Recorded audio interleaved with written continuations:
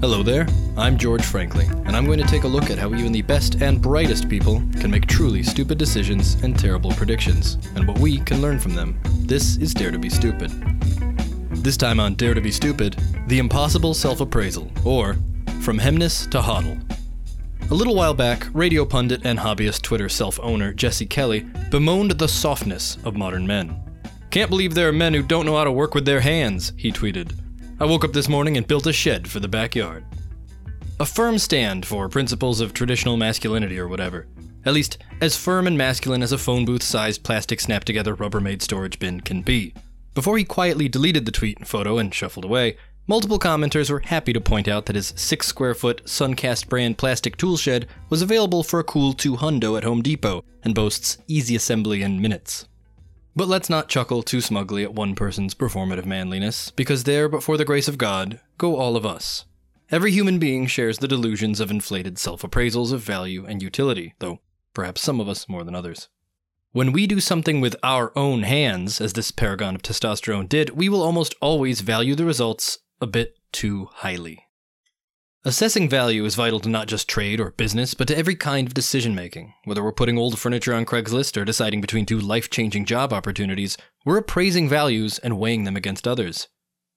It won't surprise anybody to hear that the average person can't perform a flawless mental risk assessment, but it may surprise you how reliably we all sabotage our appraisals in the same ways.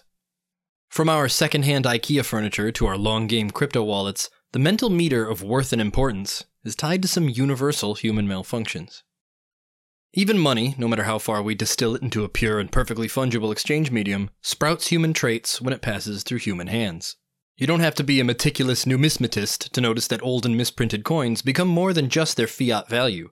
Even when money sheds its corporeal form and ascends to the spirit world of cryptocurrency, traces of infungibility still remain. A Bitcoin is a Bitcoin is a Bitcoin, but the movements of values create differences. Even when crypto coins are unserialized and stripped of individual delineation, their destinations themselves can become more than the sum of their parts. For example, wallet addresses themselves are commoditized beyond their explicit asset values.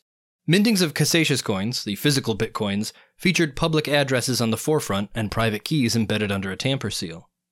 The disclosure of all the public addresses means that anyone can track the contents of all physical coin wallets freely, but so long as the coin is untampered, it can be a hand-swappable unit of cryptocurrency, literally trading an entire wallet with the cash inside it. These physical coins have become collectibles now in two completely different contexts. The untampered coins with their crypto value and collectible markup, and then the wide secondary market of tampered coins as curios. They are literally compromised wallets. The private key is now known by previous holders. It's a hollow coin with no safe utility, but they're still numbered and limited pieces of crypto history and retain an inexplicable collectible value. Context will always be the key. That context could be the universal baggage of unmoved coins under scrutiny, or the personal curiosity of the keys to an empty kingdom. The nature of crypto is to preserve the ledger, the history of every movement, and I can't think of a better way to define history than context and baggage. Let's back up and talk about that IKEA furniture. At this very moment, I am blessed with a new house and burdened with an IKEA hemness secretary desk with matching hutch. There's no spot for the latter within the former. It's time to put it up for sale. The thing is tall. It is heavy. Other people are asking about $200 for similar pieces, but ours is in great shape. I installed extra shelves, some coat hooks along the top, and made cutouts in the back for cables and outlets. My wife listed it for $150. Excuse me? I have to disclose the crap you attach to it and the bits you cut out, she says, taking photos of my handiwork for the listing. I want it to actually sell. And damn it, she's right. Nobody's going to care about the time I spent lugging the flat packs in, putting it all together, realizing the hutch was sold separately and buying that, realizing it would block the outlet and require a cutout, adding an extra shelf without looking tacked on, and finding hooks that match the color and the knobs well enough to blend in. To any other person on the internet, my hemness secretary desk with matching hutch looks like any other hemness secretary desk with matching hutch for sale, except with some crap bolted onto it. My sense of effort is meaningless against the nearly identical effort every other one of them required at one point or another. It only seems important, improved, or impressive to me. Mercifully, I'm not alone. The results of a truly strange set of social experiments in 2011 by combined researchers from Harvard, Yale, and Duke outlined what the authors dubbed the IKEA effect, also known to boring people as the Endowment effect. This was a behavior that arose when test subjects were asked to complete various instructed projects, from Lego to origami to, yes, IKEA furniture. Once complete, the majority of subjects appraised the value of their creations on par with those of experts and professionals. Many saw their constructed IKEA furniture and storage bins as worth significantly more than the given retail price of the unassembled merchandise. They did not see the same objects as similarly valuable when they were put together by someone else.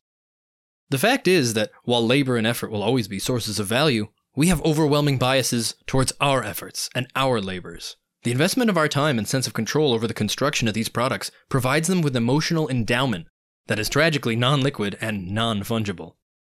Stranger still, this added cost can be used against us. The IKEA effect allows us to be sold experiences at an upcharge using our required labor as a value add. The researchers were happy to point out this role reversal through the existence of Build-A-Bear Workshop, a place where kids can do all the labor of assembling and stuffing a plush animal for 4 times the price of a pre-assembled plush animal. I can only imagine the pain these noble economists must have felt years later when building their own lightsabers at Disney World.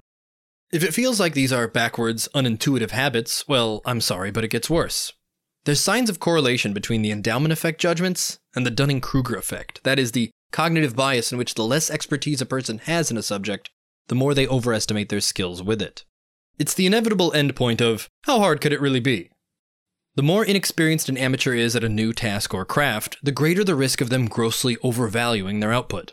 For example, a person with, say, no experience building things with their own hands might think that assembling a snap-together plastic storage shed is a momentous triumph worth sharing with the world. These are all widgets and doodads, though, the sort of things with nebulous qualitative values. When you try to get into the real economics of it, the way we handle objectively measurable assets is somehow just as bad.